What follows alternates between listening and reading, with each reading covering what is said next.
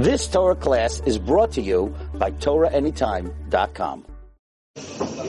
Okay.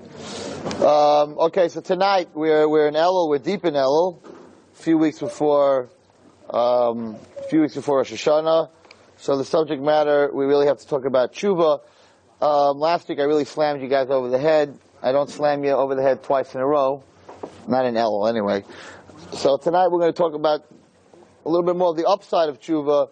You know, some people told me after last week they don't know if they could do tshuva, maybe the tshuva won't be accepted. So I spent the Shabbos, Baruch Hashem, learning from Perek Aleph to the last Perek in Hilchos Tshuva in the Rambam. And there's some points that I would like to talk to you. Usually I'm usually not looking into text when I speak. I know that some guys lose concentration when I'm looking into text, but there is a lot of text that I have to cover tonight, so I will be looking in a lot of the time. You'll have to excuse me. I would like to say thank you to TorahAnytime.com. Baruch Hashem. I think we have about probably 100, sometimes 100 people in my Chabura Tuesday night. Well, TorahAnytime.com plays this Chabura that we have every Tuesday night in Queens, and on a Motzei Shabbos. And you'd think, Motzei Shabbos, people go out. Well, they go to watch this year. And this past Motzei Shabbos, there were over 200 people at the shir. So I think maybe what I should do from now on is have you come to my house during the week, and we'll tape the shir, and then maybe we'll have 200 guys in here. Maybe it's because I'm here that a lot of people don't want to show up. I don't know. But anyway, we want to thank TorahAnytime.com. I got a call from Eretz Yisrael today, from a boy in Eretz Yisrael. He said, Rebbe, you got to tell him to load on your shirim. There's still those 2 first shirim. I said, no. They loaded on like another 6 of them. He said, really? I'm going to my sister's marriage. She has, computer. I'm going to my sister tonight to watch it. So you can go to Eretz Yisrael and you can watch it. And they're spreading not just my shir, but all the shirim. And, I'm sure Akash Baruch will give them a big schus. It's a big schus because calling and listening on a phone is very good. Don't get me wrong. It's fantastic. But when you see a person's face when they're speaking, maybe not my face, but most people's face when they're speaking, it's what's it called? It's more like a live share, and you get a lot more out of it. There's no question about it. Anyone who can help them, they need to buy some more of these cameras so that they really want to cover everybody's share in the whole United States. Whoever wants to be on Torah, and if any of you guys want to give a share, you can talk to him. You never know. But whoever wants to be on, so they need more cameras and they need more guys. So whoever can help them, it's a very, very big mitzvah. Baruch Hashem, imagine, I'm Motzei Shabbos, instead of going to the movies, I'm the movie. It was my dream all my life. I'm the script, I'm the only actor. It's like, wow, fantastic, okay. Anyway, Baruch Hashem. That's the only reason there's technology in the world, is to use it for the right reasons. Okay. So, Hilchas Tshuva. So let's look a little bit inside the Rambam so that we understand. We have 2 weeks left. It comes Rosh Hashanah, everybody thinks you should do tshuva on Rosh Hashanah. You gotta do tshuva before Rosh Hashanah. Rosh Hashanah we're judged. It's a little late. So we have another 2 weeks, we gotta chop right. Now's the time to do tshuva. Not once you're standing in front of the judge, and all the evidence and everything is in, it's too late. You gotta get, a good lawyer prepares his case, not when he comes to the judge and he says, okay, I'll hang out and whatever comes to my mind I'm going to say. That's not the lawyer you want. So what we need to do in the next 2 weeks is to prepare ourselves for Din V'Cheshbon. I don't think anyone in this room realizes, because Baruch Hashem, some of you are 20, some of you are 30, some of you are 40, you've gone through so many Rosh Hashanahs, nothing happened. I know I was bad, I did a lot of sins, and I didn't do tshuva, I'm still here. You're lucky. Doesn't mean that next year it's going to go that way. You have schus avos, maybe something you did that year, but it's not a guarantee because for 22 years you're here that the next year you're going to get the same stamp. L'chaim. There are a lot of people that are not here this year. Thousands, tens of thousands of people that died this year that didn't get stamped last year l'chaim. So Rosh Hashanah is a very, very serious thing. We have to take it very seriously. And there are guys who cram for tests. I'm one of them. That the day before you take your test, you stay up all night. You don't eat, you don't sleep for 2 days, and you cram, and you pass. And you pass. Sometimes. Most of the time, depending on the test. But there's a problem with this when it comes to tshuva.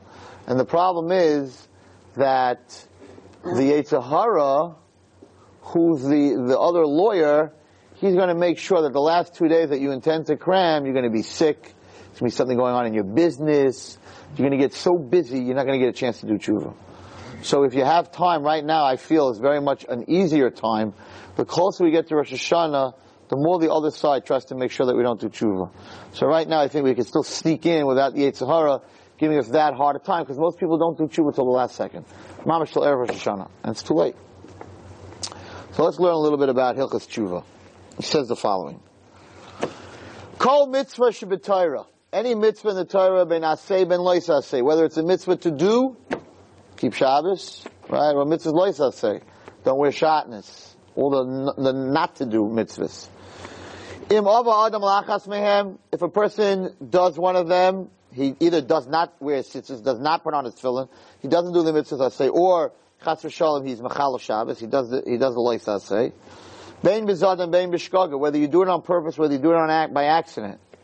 Kishiyasa tshuva, when you do tshuva, v'yashav mechatai, and you ask forgiveness for your sin, chayiv lehisfados lifnei hakela baruch hu, you have to admit in front of Hashem what you did, because it says in the Torah, isha kiyasu, when a man or a woman will do an avera, v'hisvadu es chatasam, you have to admit your sin. Asher asu zeh vidoy dvarim.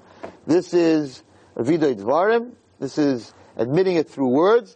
When you sit at night, not just thinking about what you did wrong, say, Hashem, this is what I did wrong. And whatever you could remember, you should write on a piece of paper, make sure no one gets a hold of it, they'll use it against you, but write it on a piece of paper and say to Hashem, this is what I did wrong. I had a miserable summer, I went to this and I went to that, and I did this and I did that, and admit it.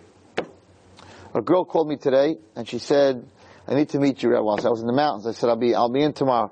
She says, my Yetzer Hara tells me that for the stuff I did, I'm not going to be forgiven. Is that true? And she said, I know that you say that, the Rambam is true. I don't believe Hashem could forgive me. I did such bad stuff that I don't think Hashem could forgive me. So I'm thinking, what am I going to tell her tomorrow? I'm going to meet with her tomorrow. I'm going to tell her. It's very simple.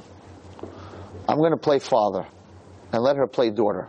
I'm not going to tell her to tell me what she did wrong, but I'm going to tell her to think, if you came to your father and you sat down in front of your father, you're his only child. You're his dream. You're his extension of his life. And you sat in front of your father and you said, Dad, I stole from you. I did this to you. I did this to you. But I honestly am telling you what I did, even though you don't, maybe you do know what I did, but I'm admitting it to you. But I really am really sorry, and I can't believe I hurt you like this, and I'm going to do whatever I can not to do it again. There's no father in the world that won't forgive his child. So what she has to understand is that that's the mindset that we have to have. Not this bitter, angry God with rules, and he's going to burn you, and he's going to throw you into the deepest hole, and they're going to rip your eyeballs out, and you're going to turn into wormwood, and he's our father. So as long as we go to him as Avinu Malkeinu, as long as we go to him as our father, then he will treat us as a father. But if we don't go to him as a father, then he won't treat us like a father. So if you can get to that level, if you could understand that HaKadosh Baruch Hu really is our father, he's the only partner that in the natural world doesn't leave us. The way we were created is that we're all going to lose our parents before us. That whole generation is supposed to die before we die. Every single person is supposed to say Kaddish for his parents, and his aunts, and his uncles, and his grandparents. So sort of planted in our DNA, in our spiritual DNA, is being able to deal with losing the generations above us. Because that's the way it's supposed to be. Chas v'shalom the other way. If a parent loses a child, that's something we can't deal with. But we're supposed to lose our parents. That's natural. That at one point, they should be 120 and you should be 100. Right? But at one point, you're going to say Kaddish for them. That's the way we're created. There's no way around it. So, there are three partners in a person. There's your parents and there's God. There are three partners. There's only one partner that's guaranteed to always be there. That will never leave, that you'll never lose. And that's HaKadosh Baruch Hu, and that's the partner we try to get rid of first. I was dealing with a lot of kids this summer, and I said, there's no shaila that, do you do Averis first, or do you get rid of God first? What's the order? What's the order in a person? Do you do a lot of sins? And then you say, there's no God? Or you say, there's no God, now I can party. And every single kid I spoke to said, first I got rid of God. First decision was, Orthodox, Judaism, how do I know? I'm an atheist, I don't believe in Hashem. And nobody, listen to me carefully, nobody that I ever dealt with in 30 years of chinuch told me that they got rid of God and became a better person. Not one guy. In other words, I used to steal. I used to hang out with girls and married women. I used to do drugs. But now I became an atheist. So now I gave up stealing. I don't do drugs anymore. And I don't go near women. I became holy. I had 30 years. I've never met someone like that. And guess what? In 120 years, you won't meet anyone like that either. No one gets better after they get rid of God. So the objective is, the Yetzer Hara wants you to get rid of God. I don't prove it. Prove me, Rabbi. The minute a kid comes to me and says, prove me God, I'm like, so what are you doing? What's happening? Where's the party? What do you mean? I'm like, come on. You don't need me to prove you God. You know there's a God. Where's the party? You got to get rid of God. Because without HaKadosh Baruch Hu, you can do whatever you want. Then if there's no God, why can't you eat people? Oh, that's immoral. What are you talking about? It's immoral. It's not immoral at all to eat people. In the Amazon, they eat people. They're called cannibals. They take a look at a guy, check him out, and he's lunch. You come for lunch, you become lunch, right? Cannibalism is going on for a very long time. Now, if you go to a cannibal and you say, are you crazy? This guy's lunch? You just took a human being, you chopped him up, and now you're having him for lunch? You're a bunch of animals. Right? Savages, right? That's what we all think. Savages! They look at us and say, are you crazy? Savages? It's the wild kingdom, right? A lion eats, right? A wildebeest, whatever they show on planet Earth over there on television, for kids, the poor kids, they're watching television. The parents leave the house, they leave them watching animals, right? And then they show them lions ripping deers apart and hawks ripping eyes of animals apart, and the kids are like, Mommy! And there's nobody home because, you leave your kid watching television. But in the wild kingdom, animals, you never saw a lion hunt down an animal and then walk by and say, hey, see, I'm stronger than you are. He kills them to eat them. So the cannibal says, I'm hungry. And you look like a good piece of steak. So I'm going to chop you up and I'm going to eat you. But you guys, in World War II, how many people got killed? How many human beings got killed? Right? Just on the beach alone, on D-Day. Hundreds of thousands of American soldiers and not one person ate them. Look at all those beautiful bodies, all those steaks, nobody ate them. So they say, the cannibal says, you guys are animals. We kill people to eat them. You just kill people for the heck of it.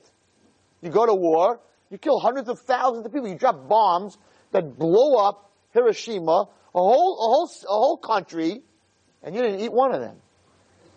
So why'd you do that? You are the savages. We are not the savages. You kill people for no reason. In America, how many murders there are, gang murders, because the guy said the wrong word. By cannibals, they won't kill you if you say the wrong word. They might eat your left finger, but they're not going to eat your whole body because you said the wrong word. But they're not going to kill you, right? So why? And the answer is, because if a person doesn't believe in HaKadosh Baruch Hu, then we can do whatever we want. If you really believe in a God, there's a God in the world, then there's a Bein Adam Chaver, then the whole thing changes. If there's no God in the world, there's nothing wrong. Why are you any different than a lion? You're hungry. You have nothing to eat, so kill the guy and eat him. There's nothing wrong with it. So, the first thing that the Yetzer Hara does to us is he tries to disprove HaKadosh Baruch Hu. And that's right away when these questions come into your head. How do I know who's before God? How do I know there's a God? How do I know the Jewish religion is real? How do I know this and how do I know that? Think about, why do I need to get rid of the Jewish religion and God? What's up? What's going on? What do I really want to do? And if you could figure that out, then you'll understand that it's not a lack of believing in HaKadosh Baruch Hu. Again, no atheist ever became a better person by getting rid of God. But a lot of people got to become much better people by finding God. And that's the koyach of an Aveira. An Aveira, every sin that we do, there's a little teeny bit in that Aveira that we don't believe there's Hashem. Because the truth is, if you really believe there was God, and you really believe He gave the Torah, and you really believe He's your Father, and you really believe that He's the Creator, and He's the one that gives you life, you couldn't do an Aveira. So every Avera that we do, there's a little teeny bit of lack, right, of believing there's HaKadosh Baruch Hu, but not every Avera. There are Averas that are Averas based on Taiva. Because I know there's a Hashem. I believe there's a Hashem. I know He's going to be angry at me, but I can't control myself. So those Averas, the Averas of Taiva, those are Averas that are not based in the lack of belief in HaKadosh Baruch Hu. We're busted with dumb, we're meat, we're flesh, we have our weaknesses. And the Rambam is going to talk about it. There's a very big difference between these two Averas, and the Rambam is going to talk about it. But he says that everybody has to know that you can talk to God like you talk to your father, or your mother, whoever is better to you. I don't know, in your picture, I said, Avinu Malkeinu can be very scary. Guy hasn't spoken to his father in 10 years. He gets up on Rosh Hashanah, he says, Avinu Malkeinu. He says to Hashem, hi Dad. Hashem's like, you're not talking to me for the last 10 years. What do you mean? So sometimes Avinu is not but your mother or your father, but it's that type of relationship to understand that you're the only child by Hashem. You're considered the only child. If you're the only child, you can tell him anything. It's not going to hurt you. You can tell Hashem anything. He's not going to hurt you. He's not going to call the police. He's not going to call the sheriff. He's not going to tell your parents. Never ever did it happen that someone told God something he did wrong, and all of a sudden a voice came out from Shemayim. Mr. Schwartzberg, your kid just told me the last Shabbos he turned on the light. There was never such a bas kol from Shemayim. So your secret is safe. Probably the only being in the world that your secret is safe with is God. So Kosh Baruch Hu says, just tell me what you did wrong. And the reason that we have to say it b'dvarim is that when something comes out of your mouth, it makes it real. It makes it real. So when you say it, when you say something, when you say, Hashem, I did this and this, I did so and so, and that's why on Yom Kippur we say, Al Chet, Al Chet, Al Chet, Al Chet, Al Chet, Al Chet. You could just sit there in your mind and say, I did this wrong, I did this wrong. No. Because by saying it, you make it real. And he says, the Rambam says that the person who says more and more about what he did, umarach binyan zeh, and he spends a lot of time, he is praised. Okay. Now, we're going to skip to the other side, and he says the following. So you shouldn't be miyayish, you shouldn't give up hope, boys. He says like this: Bizman hazeh, in our day and age, she'ein beis hamikdash kayim, there's no beis hamikdash, ve'ein lanu mizbeach, we don't have a mizbeach, ein sham ela tshuva, the only thing we have left is tshuva. Now listen carefully. Hatshuva, very important for all those watching. Listen carefully. Hatshuva, repentance, asking for forgiveness. Mechaperes, forgives. Al kol ha'averos, on all sins. Afilu rasha kol yamav, even a person who is bad and wicked all his life, all his days. V'asa tshuva ba'achroina, and at the last minute he does tshuva. Ein maskirin lo shum dava merisho. When he gets to the next world, they will not remind him of one bad thing that he did wrong. Shenema, like it says, Rishas harasha lo yikashal bo biyom shuvay mirishay. The wickedness of the man who is wicked, he will not stumble on it. He will not be reminded on it on the day that he does repentance. The day of Yom Kippur forgives you for the averos that you did, even the day without doing tshuva, as long as you keep Yom Kippur. Even the day of Yom Kippur is mechaper us. The word hasatan, which is hey shin tes nun, equals 300. Shin is 300, and nun is 50, and tes is 9, and hey is 4. It's 364. Hasatan only has control in the world over 364 days. The 365th day, which is Yom Kippur, Satan has nothing to say. Yom Kippur is a day without the Satan. There's a big question on that. How do people do Averos on Yom Kippur? So there's a very deep answer to that. In other words, Satan is 364. It means that when you stand in Yom Kippur, everyone here, I'm in Israel every Yom Kippur. Yom Kippur, even the most irreligious on Yom Kippur, keep Yom Kippur. There's no cars in Israel. There's no buses. The lights aren't on. The red light, the red green lights aren't on. The radios aren't on. The televisions aren't on. Yom Kippur is because the Satan has no control on that day. Has Satan. 364. So how do people not keep Yom Kippur? The guy who smoke on Yom Kippur and eat on Yom Kippur. How's that possible? So I heard a very deep answer. And the answer is that a person who does Averos 364 days a year, he becomes part of the Satan. So he doesn't need a Satan. It's part of him. In other words, how do I explain it to you? It's like the Lahavdil, the drug dealer. Right? So he gives the kid for free. After a while, he doesn't have to give him no more. Because once you become a drug addict, you don't need the drug dealer anymore. You're going to go looking for it. So the Satan, he's the drug dealer. Every day he sells you, do this, do this. But when you do it 364 days, when he owns you, then he doesn't even have to whisper in your ear anymore. He doesn't have to come into your head. It's you. It's you. It's not him. It becomes part of you. You become like that. Like we learned, when you go to the next world, it's very scary. You are in the next world what you are in this world. And if you're a ganef in this world, you're a ganef in the next world. And if you're a guy who runs after women in this world, you don't know exactly what that understand, but that's your Yetzer Hara. You walk around, everybody sees it in you in the next world. There's a famous story with this big tzaddik. I said it once before. This big tzaddik, and he went to this inn, and he gave the guy to watch all his money, all his gold. And came Matzah Shabbos. He came to the owner and he said, "I want my gold back. I gave you to watch." He said, "What gold? You never gave me anything to watch. I don't know what you're talking about." He said, "What are you talking about? I gave you my gold." Anyway, that night he stayed in the inn and he davened to Hashem and he prayed and he went to sleep. And in his sleep, Eliyahu Navi came to him and said to him, "Your gold is buried behind the inn. There's a graveyard. In the graveyard is this guy's father, and behind his father's stone, that's where you'll find all your gold." He got up, he woke up in the middle of the night, he went to the gravestone, Taka underneath the gravestone, that's where it was all buried, he got back his money. The next day, when he was leaving, he had all the money back. He said to the owner, this guy, the owner of the inn, he said, "I know that you stole my money. I found it last night by your father's grave. How did you know how did you know to hide the money, the whole plan? Where did this whole plan come from to steal my money? You seem to be an honest, upright guy." He says, "What do you mean? Friday night I had a dream. My father from the other world came to me and he said to me that this rabbi, who gave you the gold to watch, steal it and hide it by my grave. He'll never find it. And that way you'll be rich. You won't have to work anymore." He says, "What are you talking about? Your father's on the other world. He knows what's good and bad. He's on the other world. He knows good and bad, right? How could he come back to you and tell you to be a ganef?" He says, "Where was your father in this world?" He says, "My father was a ganef in this world." So the Avas Chaim says, what you are in this world is scary. You are in the next world. You can't help it. Because it becomes part of you. And Avera can become part of you. Tshuva takes that clothing, that thing that you're wearing, those Averas, and it takes off that cloth.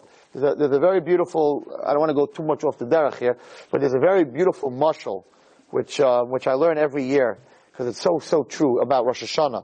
He says there was this peasant, and he came into the city. He's getting married. So his father gave him money. He was never in the city. He lived in a village. His father gave him money and said, "Go to the city and buy yourself a suit. Getting married, and then come back to the village." Nope. He comes to the city. There's 1,000 stores. He doesn't know what's flying, right? He asks somebody, "Where I can buy a suit?" He says, "Yeah, sure, Brooks Brothers. A nice big store. You can go there. You can get yourself a beautiful suit." So he comes in, and the tailor's over there. And he sees hundreds, thousands of suits in the room. He says, "Oy vey, where do I start?" So the salesman walks over to him. He looks at him. He says, "You look like a 42 regular. That rack from that corner to that corner, the top rack, so all 42 regulars, any suit you want, try it on."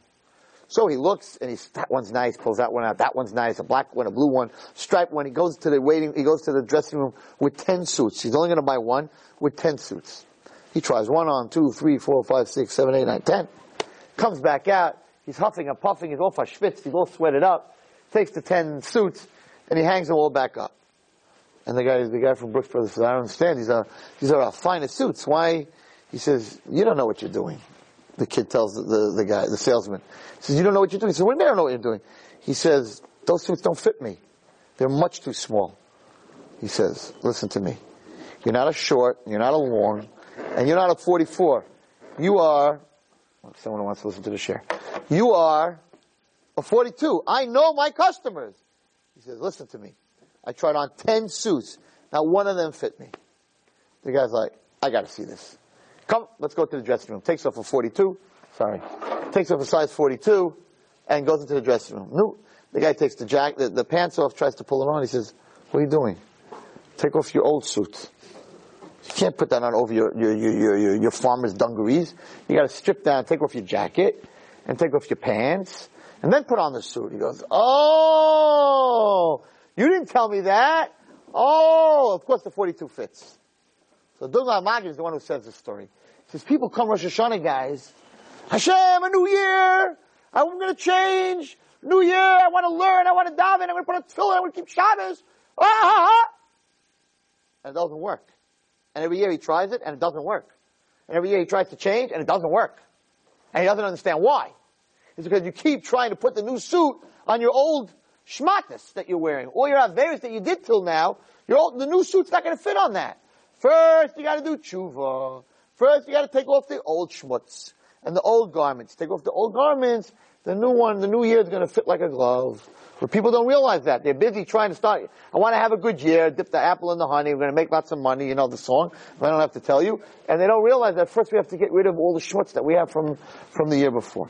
Anyway, so he says over here the following. So he says that you should know that tshuva is mechaper on all averes. And if you sinned your whole life, even the last second you do tshuva, it'll be accepted. Okay. Now, he says the following.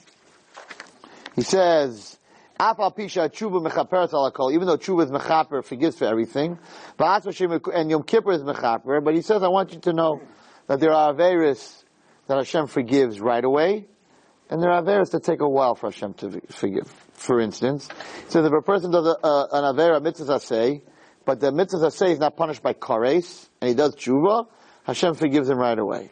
He says a mitzvah aseh, a lois aseh that doesn't have kares, and doesn't have misas bezdin, and he does tshuva, so the tshuva is accepted, but he has to wait till after Yom Kippur. He says an avera that there's kares, right? For instance, persons with a girl who's a nida, a person who's mechalo Shabbos, without witnesses, right? He says tshuva, Yom Kippur, and pain. He's going to have to go through some pain. That will give him kapara. He says, but chil Hashem, a person who's mechal Hashem, which means he does a sin, and people, non-Jewish people or Jewish people, he disgraces God's name in public.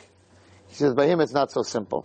He says, when he does tshuva, he needs tshuva, Yom Kippur, pain, but he also has to, until he dies, until the day of his death, he's not mechaper, but the day of his death he's mechaper. So no matter what avera a person does, no matter what it is, sometimes it's accepted right away, sometimes he needs Yom Kippur, sometimes he has to go through some pain, sometimes he has to wait till he dies, but Hashem is willing to forgive every single person.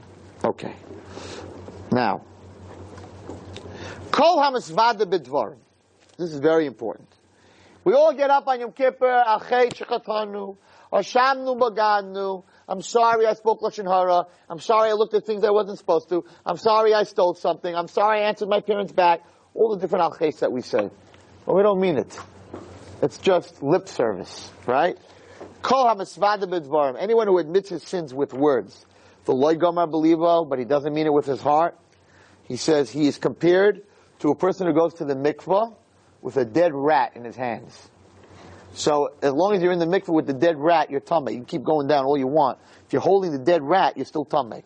You gotta let go of the rat and then go down into the mikvah. So he says the person who speaks and says, I'm doing tshuva, but his heart, he doesn't really do tshuva in his heart, then he's considered like a person who's going to the mikvah with a rat. He says, therefore a person has to, when you do your tshuva, whatever it is, whatever small aver, whatever you do is accepted by Hashem. But it should be done, the person should do it with his full heart. Okay. Ba'asara hayamim shemein Rosh Hashanah Yom Kippur, hu yafa b'yaisa, the 10 days between Rosh and Yom Kippur is the best time to do tshuva, u'miskalis hi miyad, and your tefillah and your tshuva is accepted right away. He says, that's by a private person, but when a tzibur does tshuva, then HaKadosh Baruch Hu accepts it right away. He also says that no tshuva Yom Kippur is machapa only on averos that are between a person and HaKadosh Baruch Hu. If a person eats something that's not kosher, he sleeps with a woman he's not allowed to, any of these averos, he says HaKadosh Baruch Hu will be machaper. But averos that a person does between him and his friend, until you get mechila from your friend, you steal something, steal $1,000 from your friend. Then you go to Hashem and you say, Hashem, please forgive me. He's still going to give the guy back the $1,000. If you don't give him back the $1,000, you're not forgiven. If you embarrass somebody, right? Guys who are dating, you have to be very careful. You don't embarrass the girl. That even if you know right away, the second you see her, that there's no way this is going to happen. Right? You know that in your heart. You still have to give her a good date. She still took a shower and got dressed and was excited before she met you. Maybe she's thinking the same thing about you. Right? You don't know. But it's not right. There's a guy who told me, he took a girl out, he took one look at her, he said, this is going to be a 20-minute date. You can't do that to somebody. The girl got prepared mentally and physically to go out, she's excited, and now because you take one look at her, you don't like her, you see 20 minutes, where's he been on the chavero? She knows that when you drop her off 20 minutes later that he didn't, how could he know me enough not to like me? Must be he doesn't like the way I look. Girls are not stupid, right? 20 minutes, you don't know her. So the only reason you dropped her off in 20 minutes, or the only reason you're like, at the door and you see her and you don't like what she looks like and you say, I'm representing my brother, he sent me here to tell you he can't make it tonight. You understand? They chop, they know what you're trying to do, you understand? And vice versa. Girls are much nicer. There are many times I go out with a boy and they're like, no way. But they sit there for 4 hours and they talk and they're nice. They've been on the chavero. You have to be very careful. You hurt somebody's feelings. A guy can go out with 40 girls and he can hurt 20 of their feelings. He's going to go to Shemayim, no matter how big a tzaddik is, he's not going to be forgiven. He has to get mechila.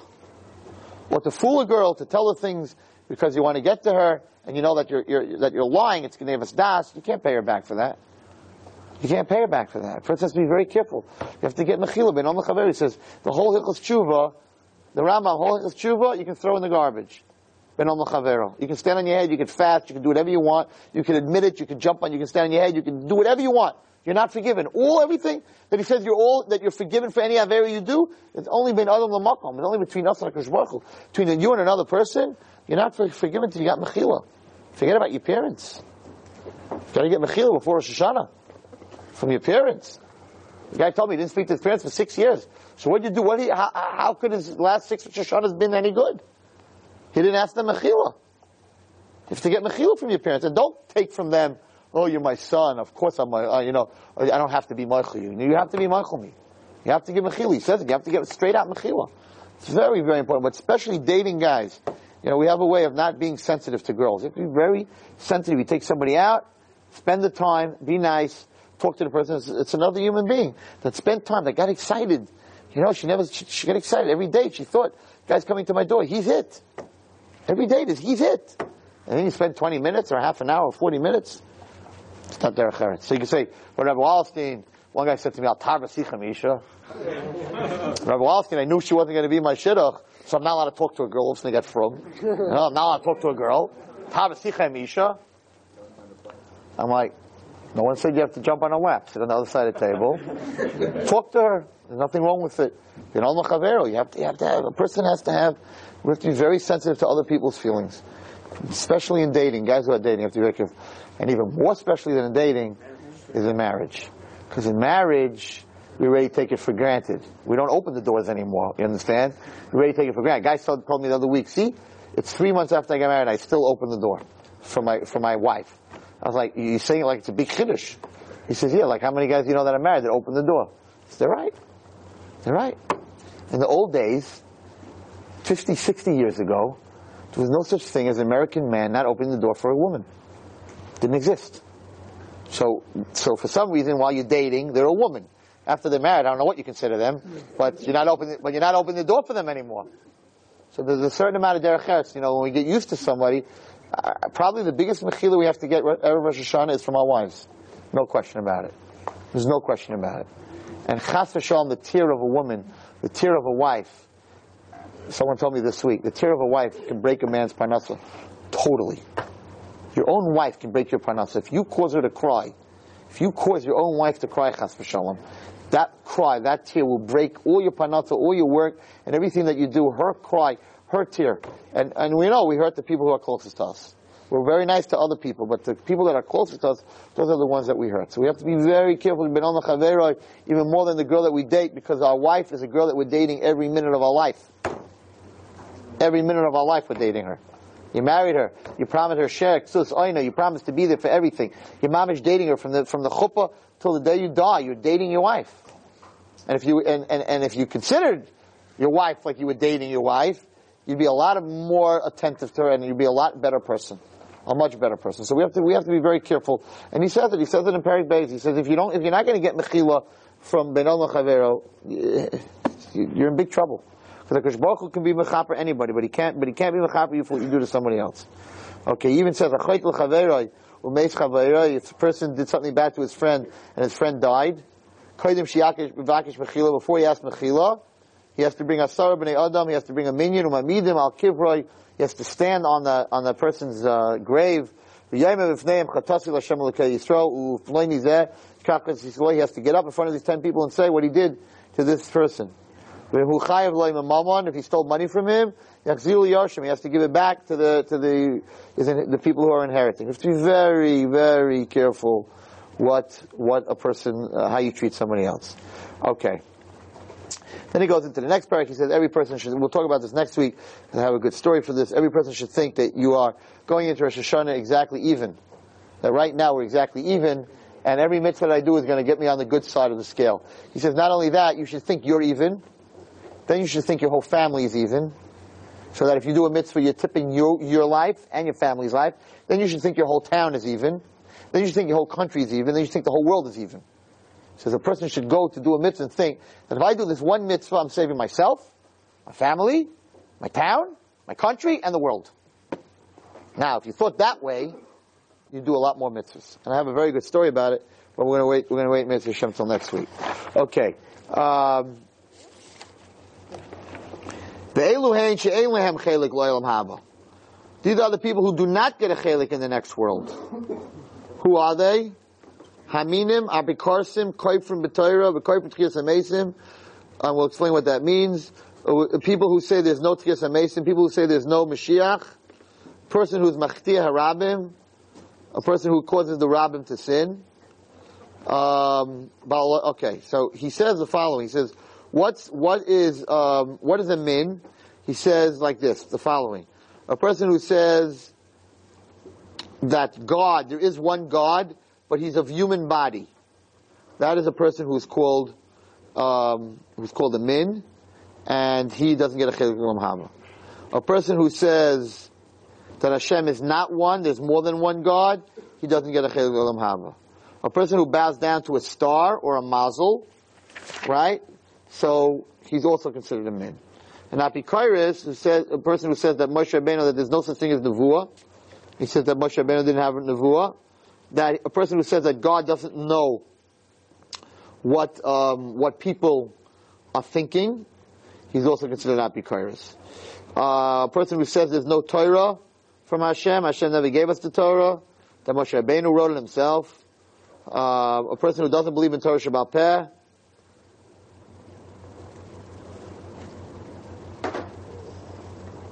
A person who doesn't, okay, these are all things that Chas V'Shalom none of us have to really worry about. No one's in this cloud. Okay, now, I just want to jump to something very interesting. He says here like this.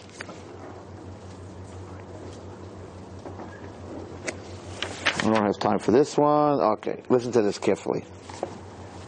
And we'll end with this, and then I'm going to go into a different subject. Now, Yidme Adam Bal Tshuva, a person who's about tshuva, a person who wants to change, shouldn't think shehu merachak mimalis hatzadikim, that he's far, far away from the attributes of a tzaddik. He's like, Rabbi, you know what I did? A lot of guys told me this today. Rabbi, you know how far I am from you? You know how far I am from being a tzaddik? Rabbi, you know my past? I'm such a sinner. Says the Rambam, that about tshuva should not think that he's far from a tzaddik. Ein hadavar kain, he says this is not true. Ela oyhei v'nechmad hu lifnei haboyrei. He is loved and he is cherished in front of God.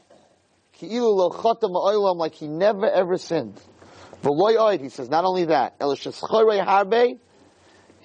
is interesting. Again, I have to be very careful when I teach this to you, because you could learn something very bad from this. So I'm going to translate it, and then I'm going to explain it. Nobody walk out until I explain it. Okay?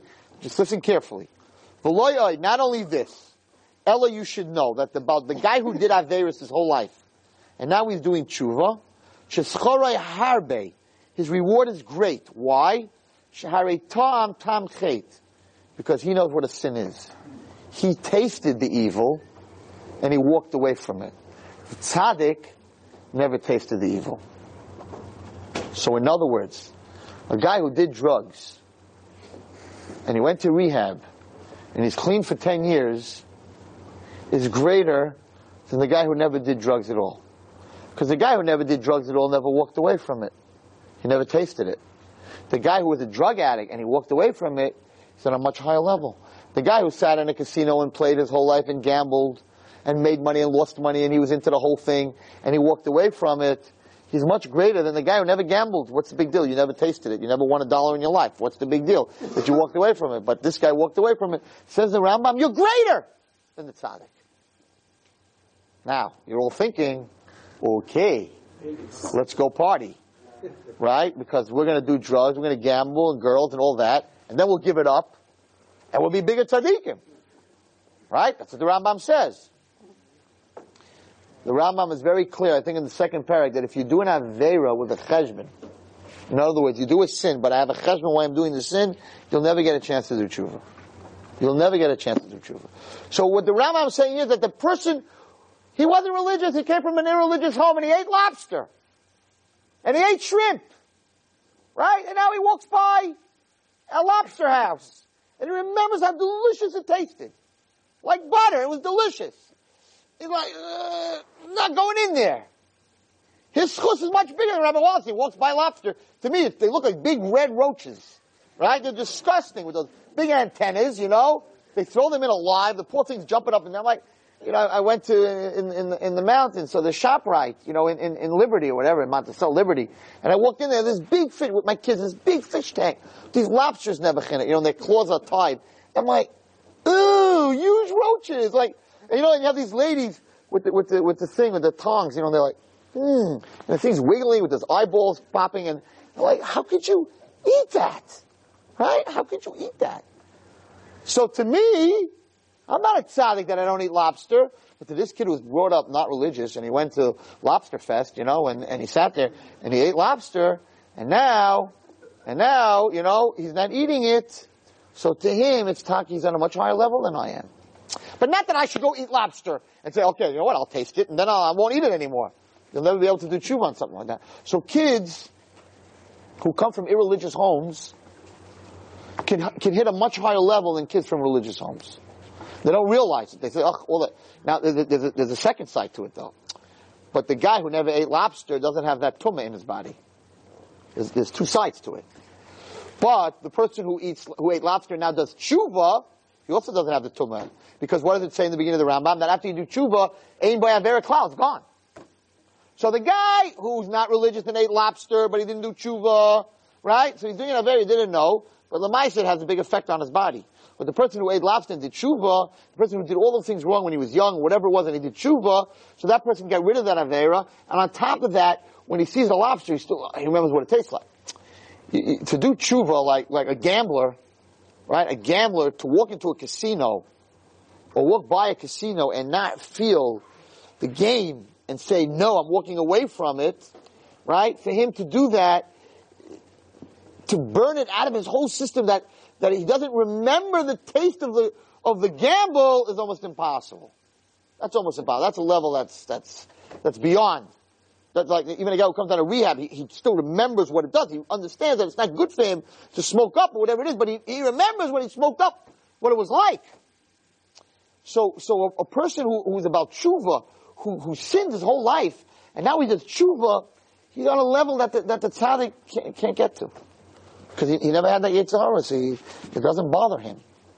And that's what the Rambam is saying. He says, don't think that he says, Ein davakan, Hashem loves you. It's like he never sinned. Listen carefully. And not only this, says the Rambam, El sheschore have, his reward is great, shehare ta'am tamachet, because he tasted this chet, he tasted this sin. Uparash mimenu, and he's able to walk away from it. The kavash yitzro, and he's able to control his evil inclination. Therefore, Amr Chachamim, the rabbis say, Makom shebali tshuva oimdim, the place that bali tshuva stand, ain't tzaddikim goimim yochel ma'amr boy, the biggest tzaddikim cannot stand there. Kolaima to say, now there's many translations of that, but the Rambam translates it, and he says, Kolaima to say, Ma'alasan, this Baal Tshuva, this guy who was Machal Shabbos, who ate treif, who was with girls, he did every Aveira, and now he gave it all away for Hashem. Ma'alasan Gedoyla, his Maila, his greatness is greater. Maila is elu shleichatu ma'ilam, is greater than the people who never sinned. Because for this guy not to do the sin, he has to control, he has to capture his Yetzer Hara much more than the other person.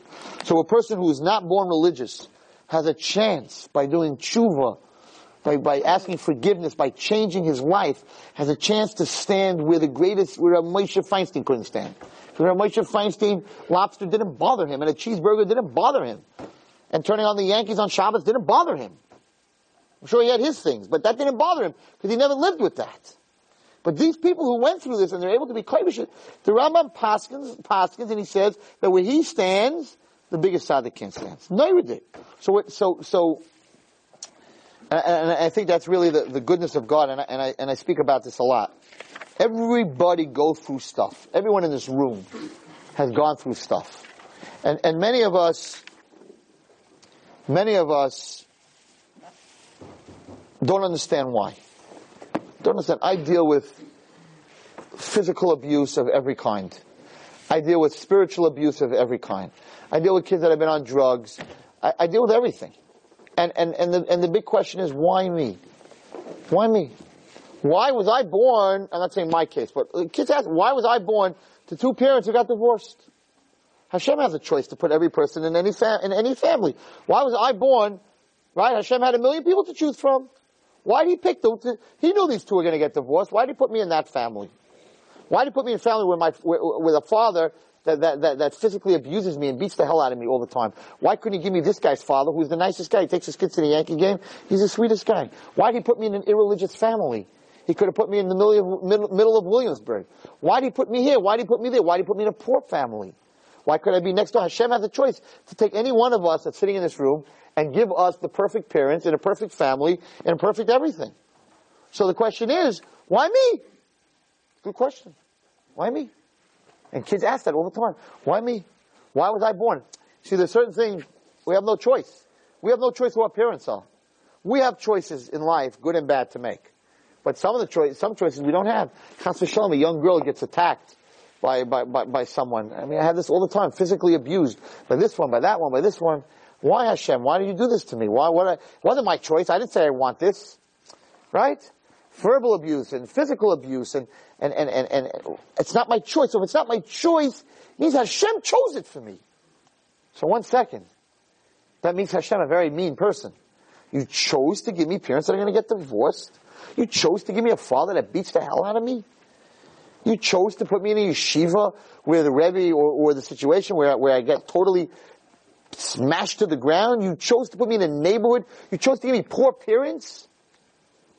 So then you're a mean God. You have a choice to put me anywhere. Why me? There's certain things we have no choice. Ma'artzecha, meladecha, mibeis, no choice. So 3 things that Avraham Avinu, right? Ma'artzecha, where you're born. I was born in the USA. I wasn't born in Switzerland. I wasn't born in Israel. I wasn't born in Alaska. I was born in a certain hospital in a certain place, grown up between certain people in a certain neighborhood. I had no choice. Nobody came to me as a baby and said, so, you're 2 days old. Where do you want to live? Alaska? You like it cold? How about Miami? Nobody asked me anything. So, Ma'artzecha, nobody has a choice where you're born in what land. Moladecha, who your family is, Beis Avicha, who your father is, no choice. So those things that you have no choice means that God chose it for you. If God chose you something and it's not fair, right? That you chose this for me, that means that God is not fair. He liked this guy better than me. This guy gave parents, they're the best parents in the world. They never got divorced, they're sweet, they have money. So what did he do to deserve this? And I didn't do to deserve this. So in all the Sifrei Musar, and this is something that's very important for all of us, in all the Sifrei Musar, is that the family that you're born to, and the situation that you're born into, and even your midos, your teva of who you are, was given to you, all those situations, to help other people that are in the same situation as you. In other words, person that's born and his parents are abusive, you're the only one that can understand that a kid whose parents are abusive. A person who's born not religious, the first thing when I go to speak out of town is people come over to me before I speak and say, "Hi, Rabbi Wallstein, you weren't religious when you were a kid, right?" I'm like, "Yeah, I was. Yeah. Sorry. Your father wasn't a priest?" I'm like, "No, I'm not one of those speakers. No." "Were you like a rock star?" "I played the drums a little bit for Nagina, but no. Not really." "How about a drug addict?" I'm like, "Tylenol, Advil." Not really. And they look at me like, "What a loser." Like, how can you get up and speak? You have no experience. It's true. How do I get up and speak to people who were born in an irreligious family? How do I understand them? My parents were religious from the day I was born. How do I speak to kids who are on drugs? I was never on drugs. Right? So, if I was on drugs, even though that time of my life was painful, and I went through a lot of pain, and I went through a lot of pain coming out of it, but then I can walk into a rehab, right, and say, "Hey, I used to have track marks on my hand. I know what this word means. I know what that word means. I know what it means to be on this and be on that." And all of a sudden, everyone's, "Wow, and you made it? And you made it, and you're a rabbi? Then I could also make it." I can't do that. Because I can't say I was on heroin or coke and I made it. So I don't have that common denominator. Because the HaKadosh Baruch Hu gave me other things that I went through that I bring to the table. Drugs was not one of them. Because Hashem said, that's not your thing. But there's going to be guys that are going to go through drugs and they're going to come back. And those are the guys that are going to be able to help kids on drugs. And there's going to be guys that are going through gambling and guys that are going through it. Whatever people are going through. So therefore, whatever we have to go through, we are going through in order to help somebody else that is going through the same thing. So if we have abusive parents, then we can say, well, my father knocked the hell out of me too. But you know what? Instead of feeling sorry for myself and becoming depressed, I made something out of myself. And the kid's going to go, really? Wow, then I can also. And that's why a person is born in a non-religious home. Because his test is to become religious and be able to tell a kid, I was Mechal Shabbos. I know what lobster tastes like. I ate cheeseburgers. Let me tell you something. I'm not going to mention her name. But there's someone that works with me. Now I'm in chinuch for 30 years with kids that are not religious. What this girl can do, 5 minutes with a non-religious girl, I can't do. I can't do it. Because she grew up non-religious. She went to Burger King. She knows what shrimp is. She knows a bunch of other things. She grew up really, in a tough neighborhood. And the minute a girl walks into my office who's not religious, and she starts talking to her, that girl's hers. Because they speak the same language. I can't. Yeah, I could talk about rock and roll. I was into it, whatever I was into. But, so whatever a person goes through in life, if you don't use it to help someone else, then you abused it. And you wasted it. And then you didn't have to go through that at all. And with the greatest raya from that is Esther HaMalka. Esther HaMalka, Mordechai says to Esther HaMalka, if you don't go in front of Achashverosh now, then you and your whole household is lost. So they asked the question, why was he trash talking her? So if she doesn't want to go in front of Achashverosh because she's scared, she's going to die, so say, if you don't go, someone else will go. Hashem has other people to help. No. You don't go, you're lost. Ubeis Avicha is lost. Mordechai, what are you doing? Why are you trash talking Esther? So the Medrash answers it. And the Medrash says that Esther HaMalka's father died when her mother was 3 months pregnant. Esther HaMalka's mother, you can imagine when he died, what they said by the Levaya guys? Could you imagine what they said by the Levaya? What a mean, terrible God. This guy's wife is pregnant 3 months, he'll never get to see his child. Right? By the Levaya. Could imagine what people were thinking. What happens? 6 months later, her mother, on delivery of Esther HaMalka, Esther at that time, She dies in delivery. Can you imagine that, Leviah? What kind of God is this? Her father died, she never met. At least you could have let her have a mother who's going to come to PTA. She has no parents. Right? I would have gone to Leviah and I would have said, Hashem, I don't understand. I don't understand. Meanwhile, what happened? Mordechai saw in Nevuah that Haman told Achashverosh. Achashverosh said, what are you messing with the Jews for? Every guy that messed with the Jews lost. Paro, everybody. Rome's gone, everybody's gone. Are you crazy? We're not going to mess with the Jews. Haman said, I'm different than all of them. I'm from Esav. Esav had the biggest kibbut of aim. Yaakov Avinu was away. Esav had the biggest kibbut of aim. And therefore, Achashverosh, you have nothing to worry about. My kibbut of aim, my grandfather's kibbut of aim, will protect us against the Jews. HaKadosh Baruch Hu knew this. God knew this, and there was a problem. Because Esav used to put his suit on, Shabbos suit, before he gave his father a plate of soup. That's how his kibbut of aim used to be. HaKadosh Baruch Hu knew there'd be a problem. So God had to create the enemy of Haman, somebody who never ever disrespected her parents. The lying didn't count? So, HaKadosh Baruch Hu, the what? He lied to his father, when he was asked that he went out to... He didn't lie. Esav didn't lie. Yaakov didn't lie, but whatever. Esav didn't lie. No. So it was a big problem. So Hashem made it that there would be a person, Esther, who her father and her mother would be dead when she's born. So her whole life she could never do anything wrong to them. On top of that, her whole life she davened to Hashem that I feel bad that I don't have parents, I can't do kibbut of aim. So machshava kamaisa. So when the malach of Haman's medrash, when the malach of Haman came up to Shemayim and said, kibbut of aim, Hashem said, yeah, well the one that's going to take down Haman has a better kibbut of aim. Because she's a tzaddikista, she never did anything wrong to her parents, and she always wanted to do kibbut of aim. She cried every day that she didn't have the mitzvah kibbut of aim. Therefore, Haman had no power. Therefore, Haman was able to be destroyed. So what did Mordechai say to Esther? Mordechai said to Esther that the whole reason your mother and father died was so that you would have the power to overcome Haman and destroy him. But if you don't go to Achashverosh and you don't save the Jewish nation, then Beis Avich, then your mother and father died for nothing. And what did they have to die for?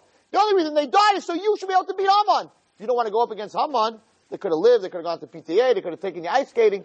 The only reason they died was to say you. Therefore, if you didn't stand up at this moment, the whole thing was wasted. Guys, all of us in this room, all the suffering that you had until this day, whether it was your parents, whether it's business, whatever you're suffering, everyone in this room knows what he went through. That wasn't his choice. That wasn't his choice. What you went through, that's your choice, too bad on you. Sorry. That's your bechira. But what you went through that wasn't your choice, and you were treated that way. Whatever you went through, if you're not going to use it in your life to help others, then what Mordechai said to Esther, he's saying to you.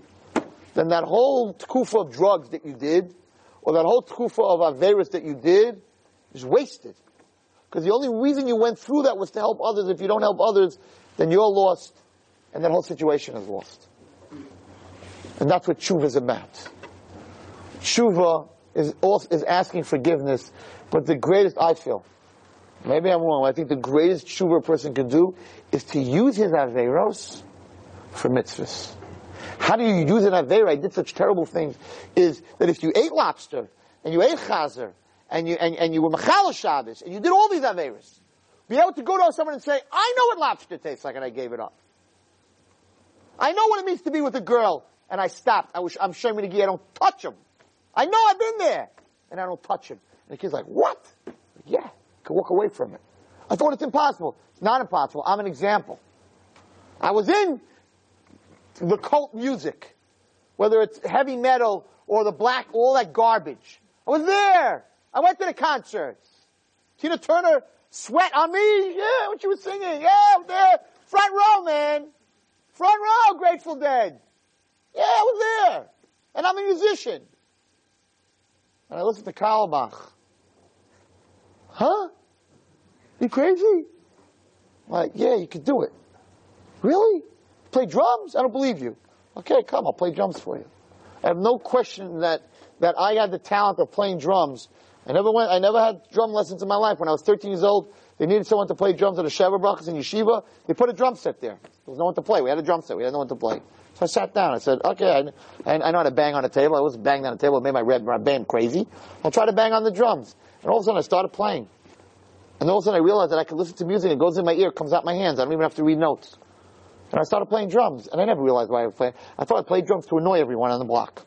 That's why Hashem did it. And then I realized, as I became a Rebbe, that when I played drums, the kids are like freaking out. You play drums and you're a Rebbe? That's crazy. You play basketball, you play hockey, you play baseball and you're a Rebbe? I had this crazy outside shot, not normal. I mean, you can ask my friends. Growing up, I have a 3-point shot, 8 out of 10. A jump shot, a white boy jump shot, okay? Not normal. I have no knees left. And I never understood, why'd you give me this talent? I'm not, I'm not naturally, don't have the talent to be like, I was a great basketball player in camp and everywhere. And I realized that's for you so you can go on the court and you should be the high scorer. So when you get off the court, and some kid's like, wow, he's on the camp team. Like, wow, look at that shot. You can put your arm around that kid and say, what's up? And you're his idol. So some people are given money and fancy watches and fancy cars because that's what kids look up to. So if you drive around in your fancy car and your money and that's what you think it's for, Hashem didn't give it to you for that. It's so that you're successful in business so you can walk in and say to a bunch of kids in a drug rehab, hey, I had a tough life. I opened the business. I worked hard. I davened to Hashem 3 times a day. And now I got millions. There's nothing wrong with that. That's why you got the millions. Is to use whatever you went through, whatever pain that you went through. That's the real tshuva. That's the real tshuva me'ava. To take what you went through in life that wasn't your choice, or even if it was your choice, and use that to help other people. And all of us have something in our life that you could use to help somebody else. It doesn't have to be drugs. It doesn't have to be physical abuse. It could be just different things that you went through, hard times in your life, that you could explain to someone that right now you're going through a hard time. Listen, this is what happened to me, and you can make it. That's what it's here for. Okay, so I want to end. This is very, very important. That's why we go through stuff. Rabbi Stern, Baruch atah Adonai l'olam shakni u'varav. One of my students, he told me this story many years ago. I don't know if it's true. I think it's true. There was this group of Israeli paratroopers who were special forces, and they had a mission in Syria, behind the lines in Syria, and they were very scared. At that time, the Mossad, there was stuff, there was leaks, so they were very scared to tell anybody anything because they didn't want the Syrians to know that they were coming. There were 5 guys and like a lieutenant that was leading them, and they didn't get debriefed. They got onto this plane, they're paratroopers. They got onto the plane, and they asked the lieutenant, what's the mission? And he said, I'm not telling you. Well, what's each one of us supposed to do on the mission? I'm not telling you. They're like, why not?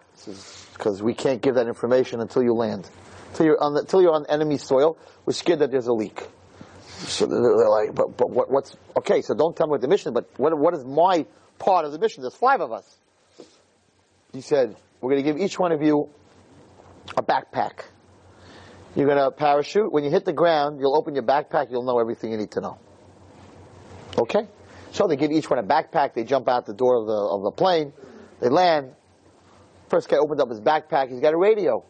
He says, okay, you don't have to be a brain surgeon. I guess I'm the radio man.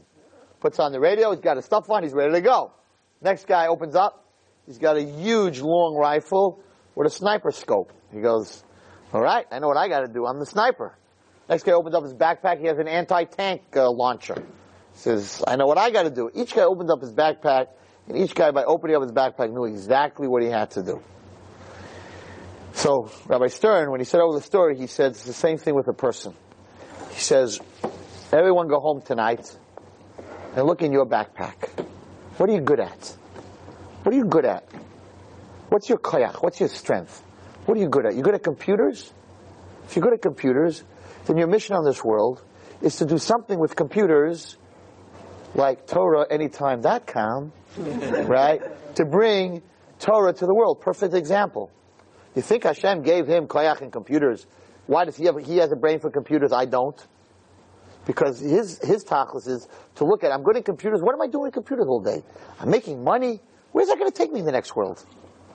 But I'm going to put a share online, 10 shiurim, 100 shiurim, 1,000 shiurim, right? And I'm going to splice this computer, that computer, I don't even know what they do, right? And the whole world's going to be able to see Torah.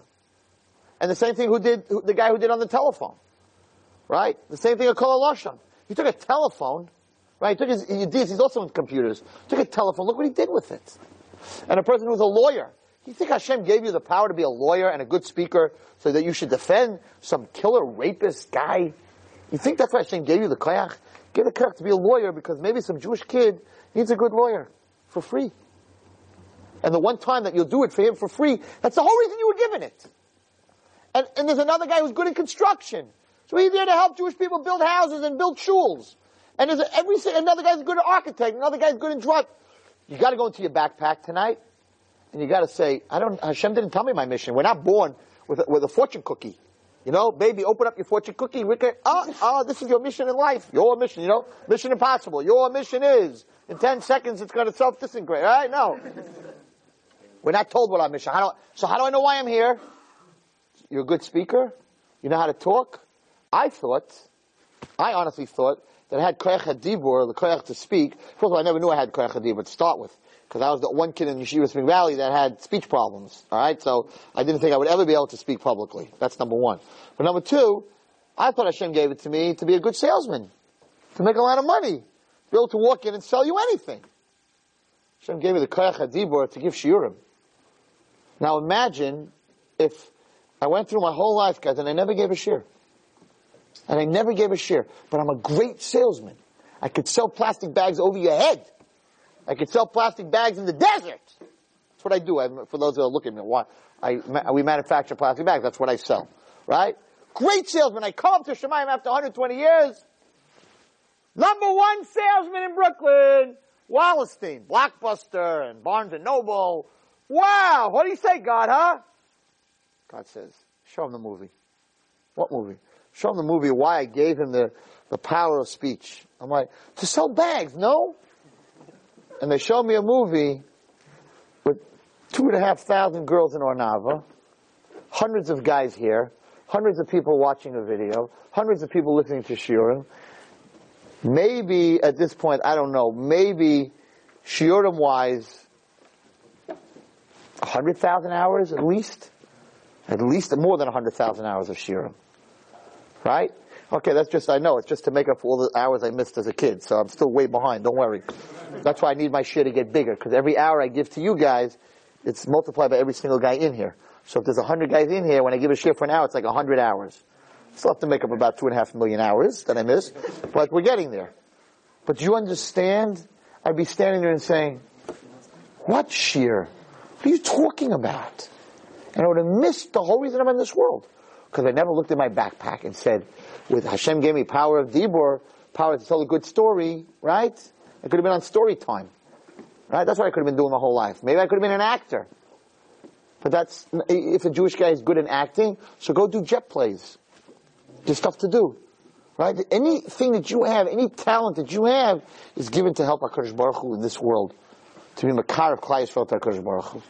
So all of us need to go into our bags tonight and say, what am I good at? Now, some of you are going to come up with nothing. Right? Someone's going to say, Rabbi Wallerstein, I went into my bag, I'm not good at anything. So that guy has to talk to everyone about being modest and being an unav. Because if a guy could look into his bag and say, I'm not good at anything, that means he's a very modest person. Then you should go talk to people who look in their bag and say, I'm good at everything. Right? You could say, you go to a kid and say, I looked at myself, I can't find anything I'm good at. And the kid will like, no, you're good at this, you're good at that. Even finding in your bag that you're not good at anything, that's something big. It means you're not a big shot, you're not a big Baal Gaiva. Maybe that's what we need to do. Look at our bags and say, I'm not really so good at anything. Maybe a little bit here, a little bit there. But we all know what we're good at, and we're supposed to know what we're good at. And we're supposed to use that for HaKadosh Baruch Hu. So, we got 2 minutes left. There's an interesting story about the difference between tshuva me'ava, tshuva me'ira, of course, Hashem is very happy if everyone in this room is going to ask forgiveness from God because you're scared you're going to burn in hell. Okay, that's tshuva meira. I don't want to burn in hell. I don't want to lose my money. I don't want to lose my hair. I don't want to lose this. I don't want to lose that. It's all about what I don't want to lose. That's tshuva meira. It's acceptable. But what Hashem really wants is tshuva me'ava. That a person should do tshuva because you love Hashem. Sort of, it's a cute story. There's this guy I never said this story before. There's a guy in the army, and there's a bunch of tough guys. There's one coward. In the whole unit, there's one coward. And one night they're sitting there, they're facing the Arabs, right? They're waiting for the Syrian army. It's a 6-day war, Yom Kippur War, whatever it was. And this guy's mamash a coward. He's scared of everything.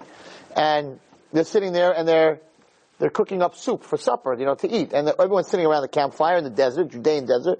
And all the Israeli soldiers, they're waiting for the soup, and the soup's really boiling. And all of a sudden the lookout says, the tanks are coming, the Syrians are coming. Everybody jumps, they jump into their tanks, right? Fine. Meanwhile, they have this, a couple of guys are like cavalry, they have horses, like cavalry. They go with the horses where tanks can't go, wherever it is. And he's one of those guys. Anyway, the guys jump onto their horses, everyone takes off. He's sitting there, right, by the fire. He's like, I'm not going against these Syrians, I'm scared. But he knows if he doesn't go, he's a deserter, he's gonna get shot.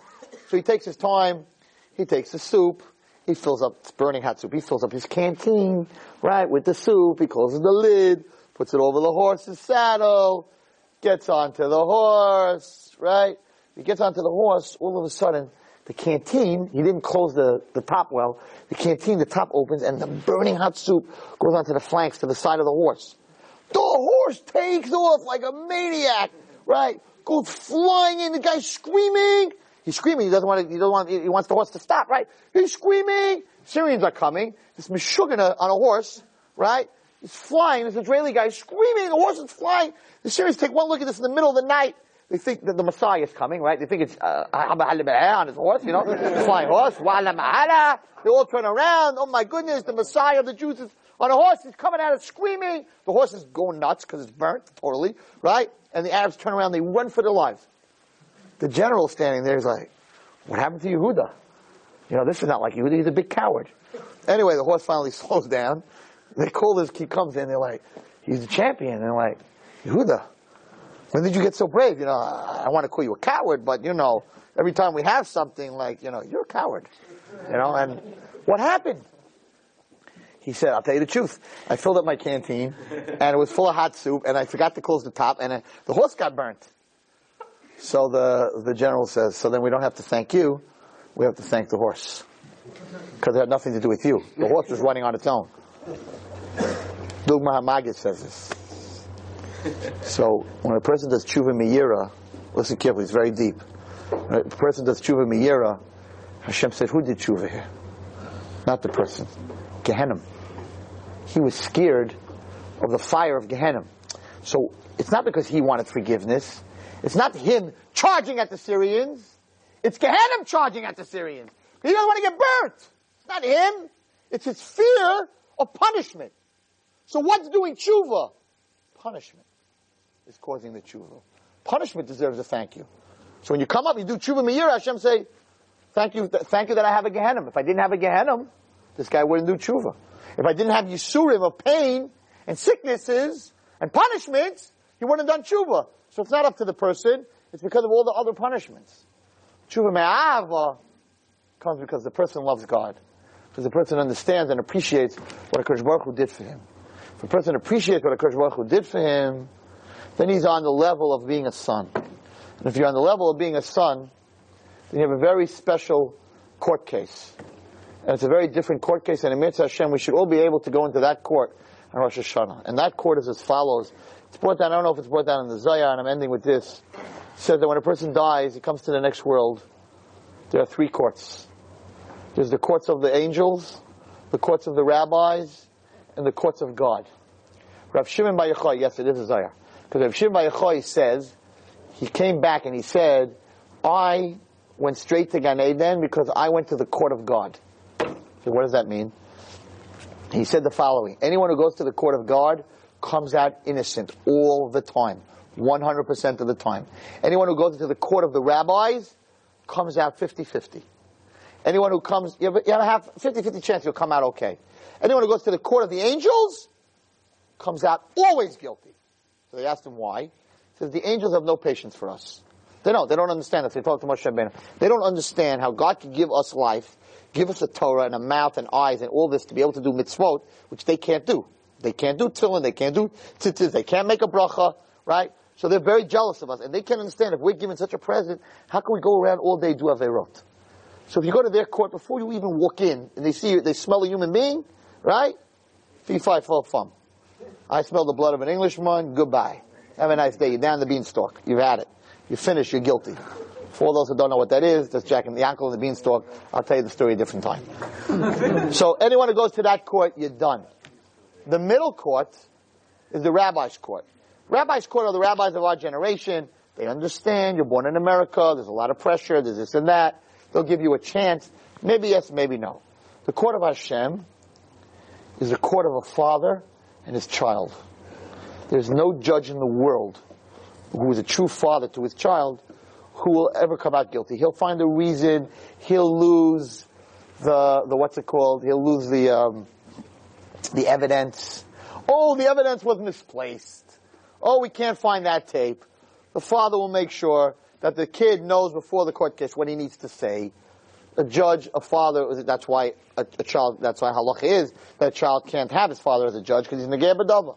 So Hashem, if you go into that court, you're walking as Hashem's child, you're innocent. No matter what aveira you did, Hashem will find a way out. So they asked Rav Shimon bar Yochai, why were you picked to go to that?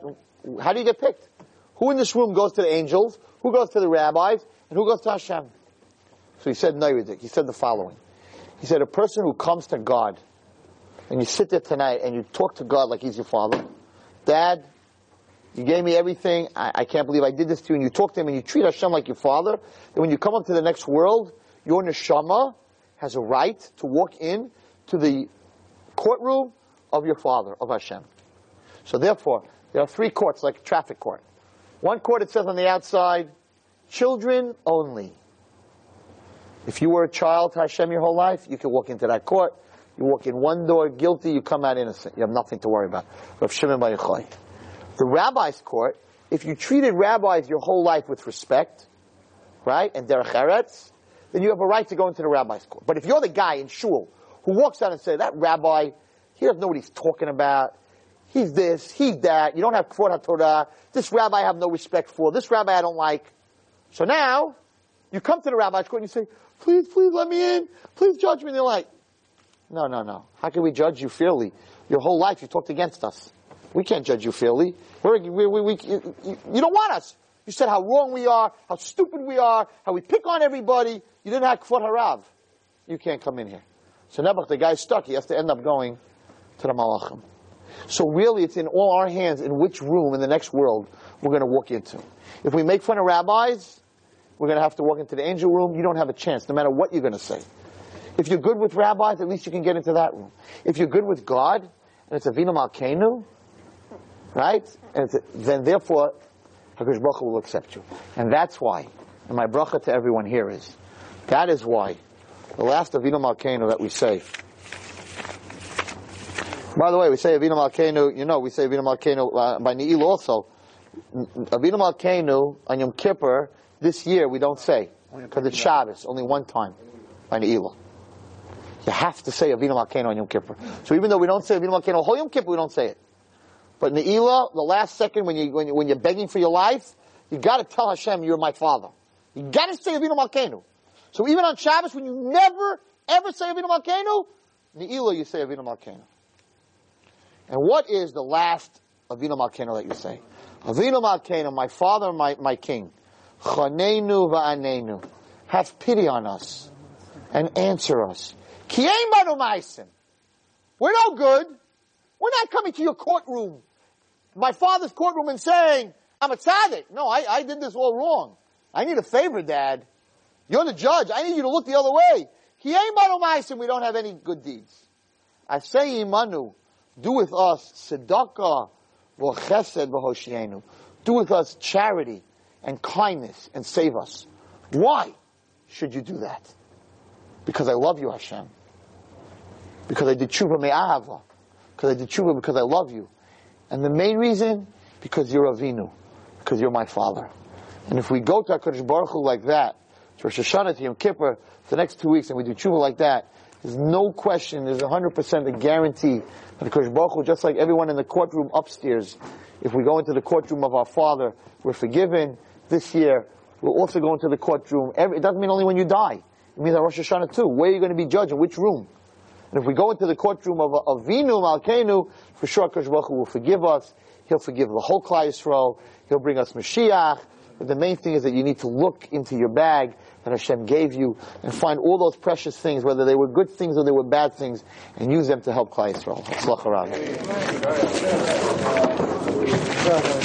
You've just experienced another Torah class brought to you by TorahAnytime.com.